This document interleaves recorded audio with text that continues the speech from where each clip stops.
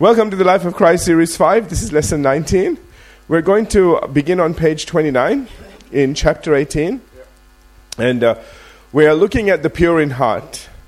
I don't want to rush through this because this is actually one of the most powerful things. And there's not a lot of notes on it, but it is one of the key things to moving mountains.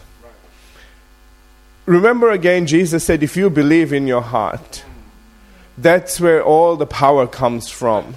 You know, a lot of people talk about moving things with their mind. Isn't it interesting Jesus doesn't say that? I want to just share that with you right now because I think that's one of the key things that defines and separates us from the world. The world puts such a precedence on the mind. They talk about, mental powers and all of this stuff. Interesting, isn't it? How Jesus never says, if you concentrate a lot, the mountain will move.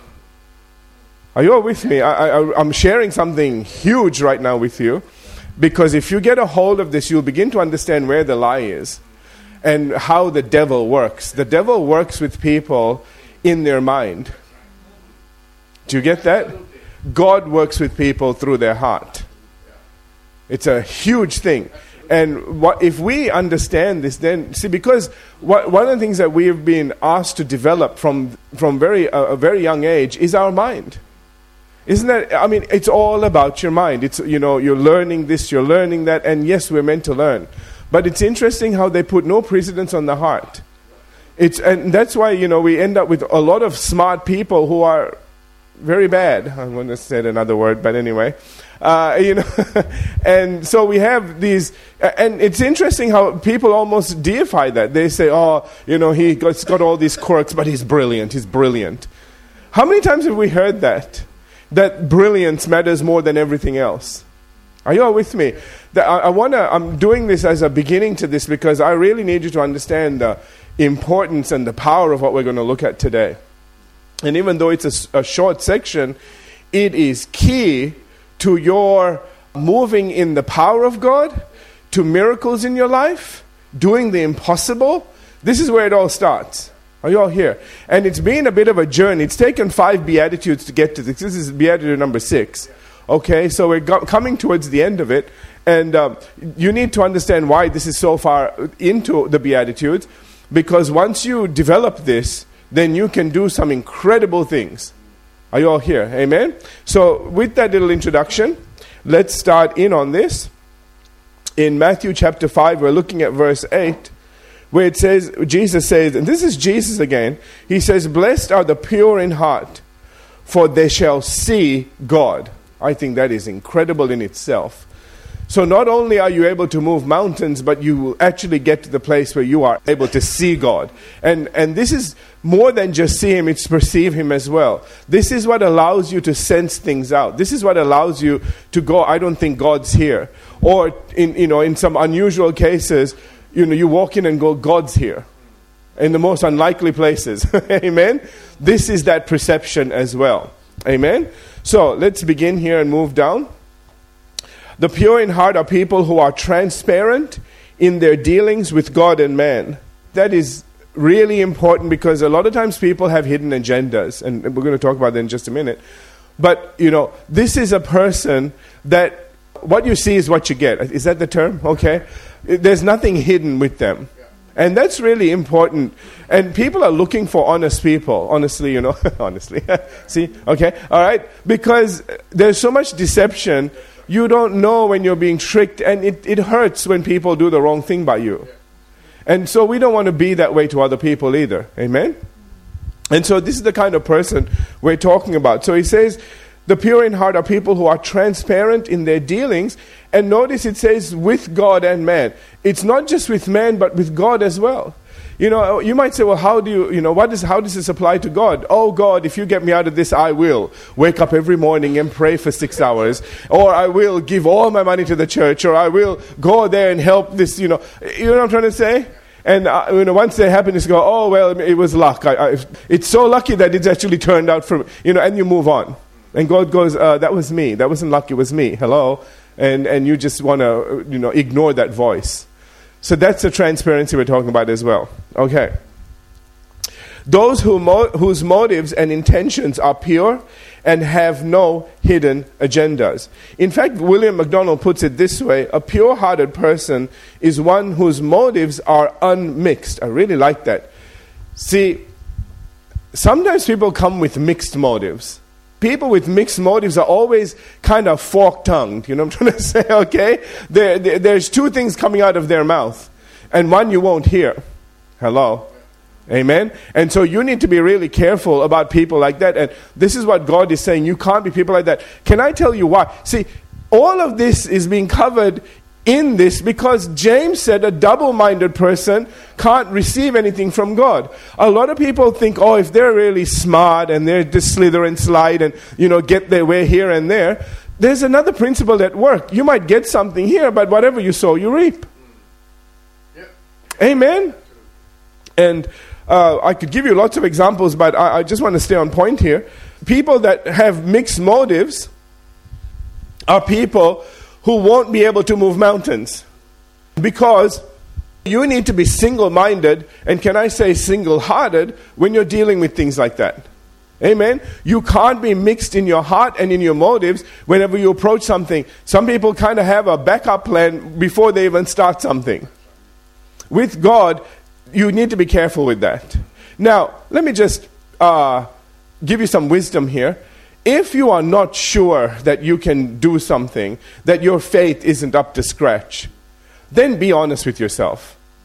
Okay? If you need a backup plan because you don't think your faith is up to scratch, but you want to check it out, by all means have a backup plan. I'm telling you the truth now, okay? But can I just say this? If you're going to walk by faith, try not to do too many of those things, because after a while you'll always have a backup plan. Faith requires you to take a step. And, when things are looking wrong, for you to still keep moving forward. Do you understand what I'm saying? The problem with a backup plan is that you keep thinking about it, and, okay, if it doesn't work, you'll go back to it. If you have a backup plan, Satan will do everything he possibly can to get you to fall back on it. Absolutely. Because it's a backup plan. Because he doesn't want you to grow in your faith. Are you all with me? Amen? That's where, again, we're talking about a pure-hearted person. We are talking about pure motives. We are talking about being single-minded. Amen? Not having mixed motives, mixed thoughts, and a mixed heart. Amen? Okay. So, let me get back to this. A pure-hearted person is one whose motives are unmixed, whose thoughts are holy, whose conscience is clean. I love that. Okay? Can I say this as well? If there's ever a question, and I think I deal with this later on, we're going to talk about 1 John 1:9 along. Yes, we will. But let me deal with this right now very quickly. If ever you have, if there's something on your conscience, get rid of it. Okay, it takes a moment in time to go to God and say, you know what, God, I'm sorry. Okay, I've done this wrong. Even if your motives were wrong, you might be doing the right thing with the wrong motive. Okay.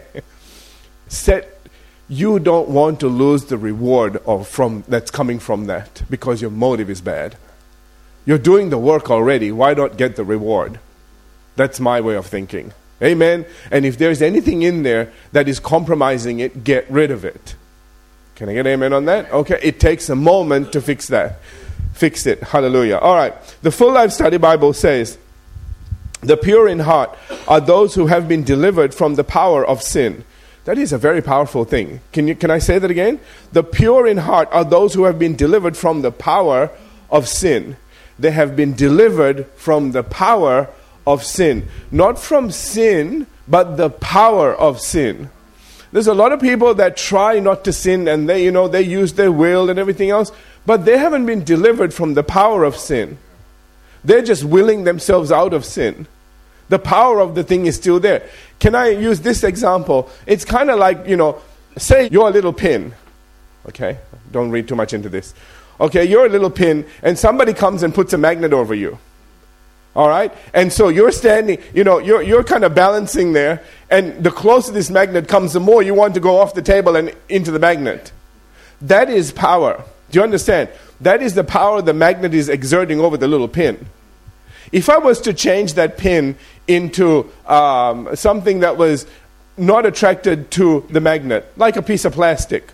If the pin changed from, a metal pin to a plastic pin, that little pin has been delivered from the power of the magnet. Do you get this? So it doesn't matter where the magnet is, and they could be hanging all right and to be like, yeah, not working on me. While the little pin next to you is doing everything to hang on to the table. And the closer the magnet comes, the worse the more it's going to start to lift off the table. While you just stand there and go, and? Are you getting this? Amen? That's what this means. Okay. So if you are in the position where sin is like that magnet, if it's got power over you, you need to be delivered from that. Understand that it's not about you having to exercise your will in order to overcome that. It is about you being delivered and turning from a metal pin to a plastic pin, so to speak. Okay, let's move on. So, the pure in heart again are those who have been delivered from the power of sin by the grace of God and now strive without deceit to please and glorify God and to be like Him. One of the things that, we are meant to be like God. We are meant to be, that's the reason why I always pray that we conform to the image of Jesus Christ. Remember that Jesus Christ is God. Amen? And the more we become like Him, in a sense, the more we are becoming like God. Amen? And that is not something that the religious world cringes at that. Isn't it interesting? They're like, oh no, there's God over there and this is us over here. It's their way of saying, leave us in our filth. We want to do stuff without having to apologize for everything and say, well, we're just human, and use that excuse for everything. Okay? Stop it. All right? Because it sounds, sounds humble on one side, but it's actually a way of taking away everything the cross did. The cross delivered us from the power of darkness and the power of sin and everything that went with it. I mean, it delivered us from that. And, we watch that. I mean, you can't watch that movie more than once, the Passion of Christ or whatever. And we see all the pain and everything, and we still don't get it. That wasn't about Him suffering. That was about a steep price that was paid so that you can go free. It was a very steep price. Now, I won't say anything about that. I need to move on. Okay. All right. But you need to understand something, that a price was paid. This wasn't for free. And since a price was paid, then it is up to us. We have an obligation to walk in it the best that we can. Amen? Amen. And in the grace of God. Remember again, it's being delivered those who have been delivered from the power of sin by the grace of God. Amen? All of it is by grace. Hallelujah. We're going to go to Psalm 24 and verses 4 and 5 because it perfectly describes the pure of heart. When it says, he who has clean hands, this is she as well, by the way. Okay, I'm sorry, it's in the mail here. But he or she who has clean hands and a pure heart. Clean hands talk about the outward. Pure heart talks about the inward. God is talking to people, through this psalm and saying, I need your outside life and your inside life to both be clean. Amen? And there's a promise here. He says, he who has clean hands and a pure heart, who has not lifted up his soul to an idol nor sworn deceitfully. Now, when we read all that stuff, our brain kind of goes off somewhere. But can I just talk to you about idols for just a minute? Idols can be anything. An idol is anything that you give your attention to. All right? It can be a newspaper. Okay? In place of God. So, the newspaper says, everything is going wrong. The Bible says, God shall meet your need according to His riches and glory. And you go, oh no, I can't believe that, because the newspaper is saying everything is going down the drain. We're in trouble. Okay. Sorry, I don't have a lot today. Okay, okay. But that is an idol. We need to just watch out for those things because, we kind of think, oh no, I don't go worship any idols, to temples or anything like that. Hey, you don't have to. There's enough in the house. Anything that the devil can use to draw you away from God can become an idol. Now, don't get all, concerned about this and go, oh my gosh, I got to throw. Don't do that. Okay, please don't do that. I'm just saying, it's not a religious thing. It's an everyday thing that we just need to watch out for. If we put God and His Word first, then regardless of the other things in your house, none of those things will become idols because God and His Word come first in your life. Do you understand? Okay, moving on. So again, he says, who has not lifted up his soul to an idol nor sworn deceitfully. We know what that means, okay? Verse 5, he shall receive, watch this, he shall receive or she shall receive blessing from the Lord and righteousness from the God of his salvation. Notice the two things that you receive. You don't only receive blessing, but you receive righteousness from God. I think that is a huge thing. Because what is righteousness as a piece of armor? It's your breastplate. It protects your heart. Interesting, isn't it? Okay? And as long as you have that righteousness, I'm sorry, okay, I'm doing the best here. As long as you have that righteousness, it will protect your heart. Because your heart is the thing that moves mountains. Amen? Okay. All right. Now, to give us even further insight into the pure in heart, over the page, Leon Morris explains that in Scripture, the heart stands for the whole of our inner state, thought and will, as well as emotions. Did you get all of that? Okay. The heart stands for the whole of our inner state, thought and will, as well as emotions, and is the determining factor of the moral and religious condition of the man. Let's stop there for a minute. Okay. Everything on the inside, your thought, your will, okay? See, a lot of people, I don't know whether you hear this very often now, but in the old days, old days, dear Lord. Anyway, there was a time, in the old days, okay, that people said, oh, God just wants to break you. Who's heard that one? You know, he needs you broken, and only when you're broken, then will you come to him and will be any use to him. When you're broken, you're no use to anybody. Okay? This is telling us something very, very important. That God wants you to decide to submit your will to him. He doesn't want it broken. He needs it in submission. Remember, we talked about this before.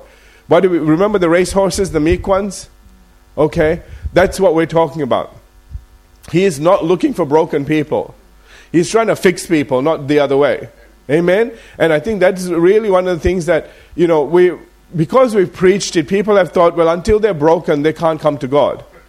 They've just got too much will to, and they say that, they say, well, preacher, I just got too much will to come into the kingdom, because I want to live my life my way, and, I want to do something with my life, not just, have a crutch all my life. So it's the mentality. And we gave them that. We drove them towards that instead of saying, hey, man, God needs warriors. Are you one of those, or are you going to wimp out? you know what I'm trying to say? If that was the case, we'd get more of those coming in. Amen. Anyway, that's what God is looking for. All right? The whole of our inner state. That's inner state, not interstate, okay? Thought and will, as well as emotions. And that is another key thing. Understand something. It's okay for you to be emotional. Just don't be emotional about the wrong things at the wrong time. Are you all here? We need to be in the place where we know how to control our emotions. And, we should be the people that are really setting the bar on this. Honestly, sometimes I look at Christians, not you here, okay? I see Christians and I feel like they're the most feely, touchy people on the planet. And if things don't work out and they get all offended and upset and everything else, this is a wrong emotion, family. That's not what we're looking for. We are looking for the kind of emotion that when somebody is coming against you, you still love them regardless. And you do it with not just your will, because God, I gotta love you, so I'm going to love you. Not that kind of love, okay? All right? But a kind of love that comes from the heart. Amen? And it's that kind of love that people will respond to as well. So those are the kind of feelings we're talking about. Are you with me? All right, let's move on. Let me reread this again. So again, the heart stands for the whole of our inner state, in thought and will, as well as emotion, and is the determining factor of the moral and religious condition of the man. The moral and religious condition, the way that you approach life and the things that you do in life should be determined by this. Amen? Okay. This beatitude thus leads us to purity at the very center of our being. Boy, this is such a key thing. Purity at the very center of our being. Okay. The heart is not the place where we naturally expect purity, but Jesus demands purity right there. To be pure in heart is to be pure throughout. Oh, hallelujah. Amen? Okay. He concludes by saying that the pure in heart see God in a way that the impure never know. Hallelujah. And, let me just say this. What this means is that you begin to understand how God would approach a certain situation or see a certain person or deal with a certain situation. Do you understand? That's what this is, so many people view things from their perspective and how they feel, and this is what I wouldn't do that, that sort of a thing. But we're not the sort of people that consider ourselves before God. We consider God before ourselves. And we might start by saying, I wouldn't do that, but God, you'd want me to do it. So that's why we're weird to the world. We're looking at 1 John on Sunday, and we're going to see something, if I can get to it, in the latter half of verse 1 in chapter 3, 1 John chapter 3, 1. It says that the world doesn't know us because it doesn't know Him. And it doesn't know us on so many levels. It doesn't understand us.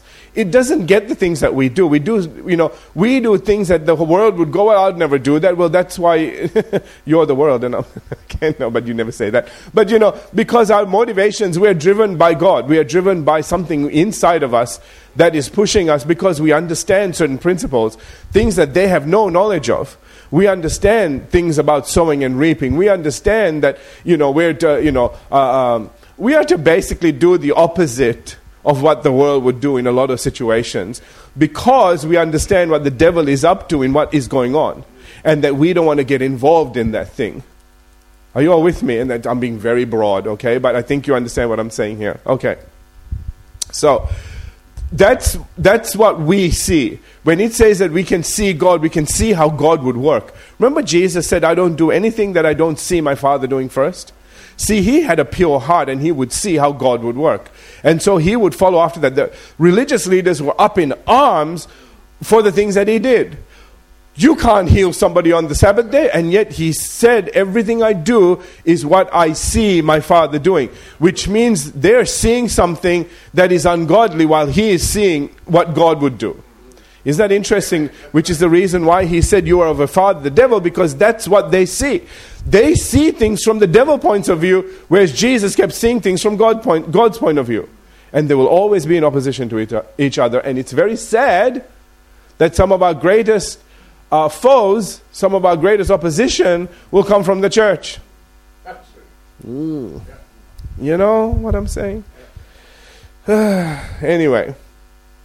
In fact, William Hendrickson says that their heart, the very mainspring of dispositions as well as of feelings and thoughts, is in tune with the heart of God. I really like that. Can I say that again?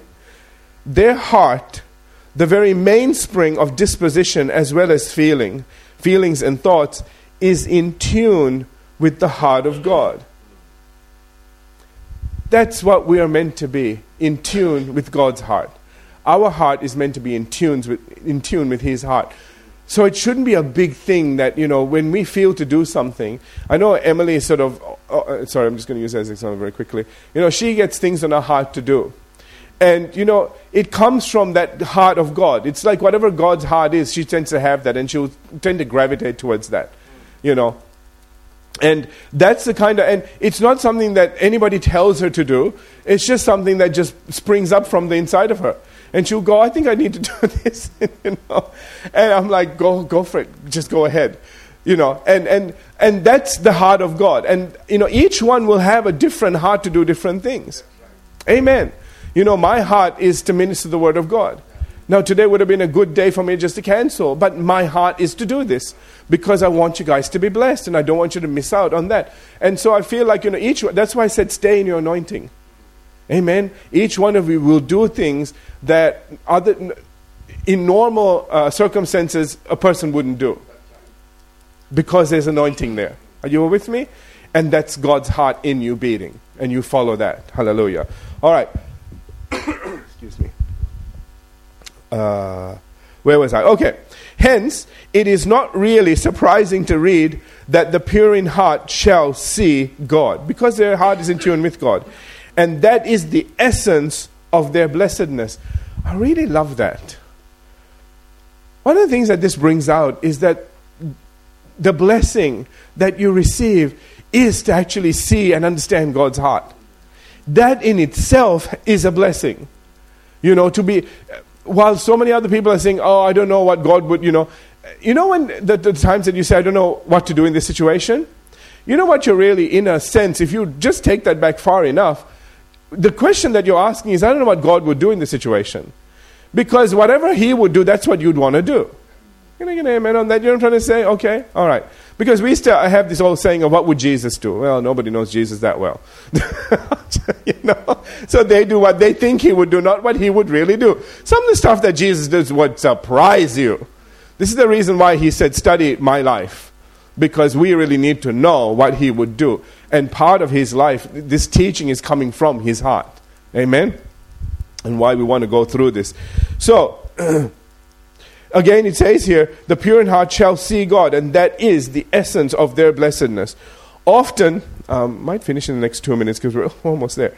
Often the pure-hearted will gravitate, we'll do this scripture and stop here, will gravitate towards those who are similar in nature for obvious reasons.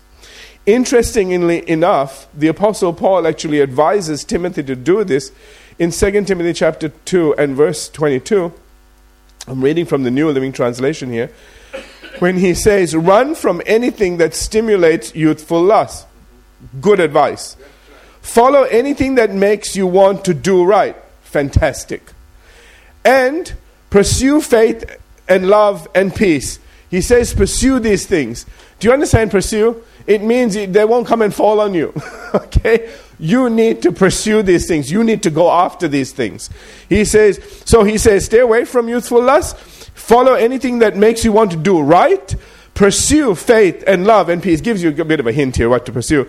And enjoy the companionship of those who call on the Lord with pure hearts.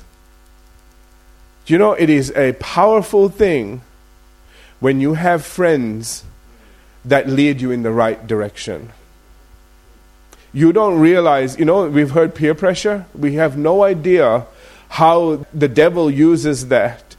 If you put yourself in a bad group, how he will use their wisdom, the wisdom of the world, to draw you away from God and draw you away from things that you would never have done in the past, and suddenly you find yourself doing it and liking it, and now you're used to it. And now you have to break away from that. Do you understand? That's why it is so important that you surround yourself with people of like faith. Amen? Because that way, they will pray with you, they will stand with you, and when you're having a moral dilemma, they're not going to go, oh, well, don't worry about it, we do it all the time. Won't be their answer, okay? They'll be like, stand for what is right. You know you don't want to sow that seed. Amen? And whatever you do for God, He will bless you back 100-fold. Hallelujah. Let's stop there and continue in just a moment with session 2.